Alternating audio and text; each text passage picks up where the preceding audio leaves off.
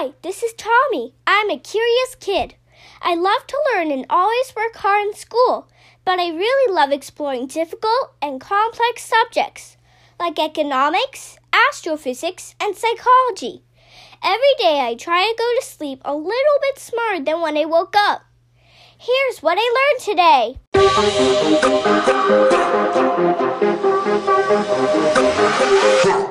Hello everyone, and thanks for tuning in to episode 286 of the What I Learned Today podcast.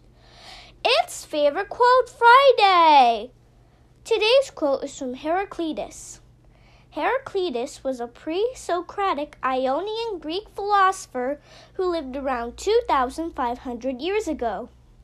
Due to the paradoxical nature of his philosophy and his fondness for wordplay, he was known as the Obscure. His only philosophical work was called On Nature. He said, "Big results require big ambitions."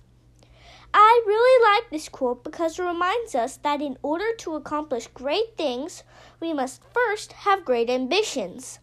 If we believe big things are possible and aspire to achieve them, we are more likely to accomplish our goals. That's what I learned today. Thanks for listening.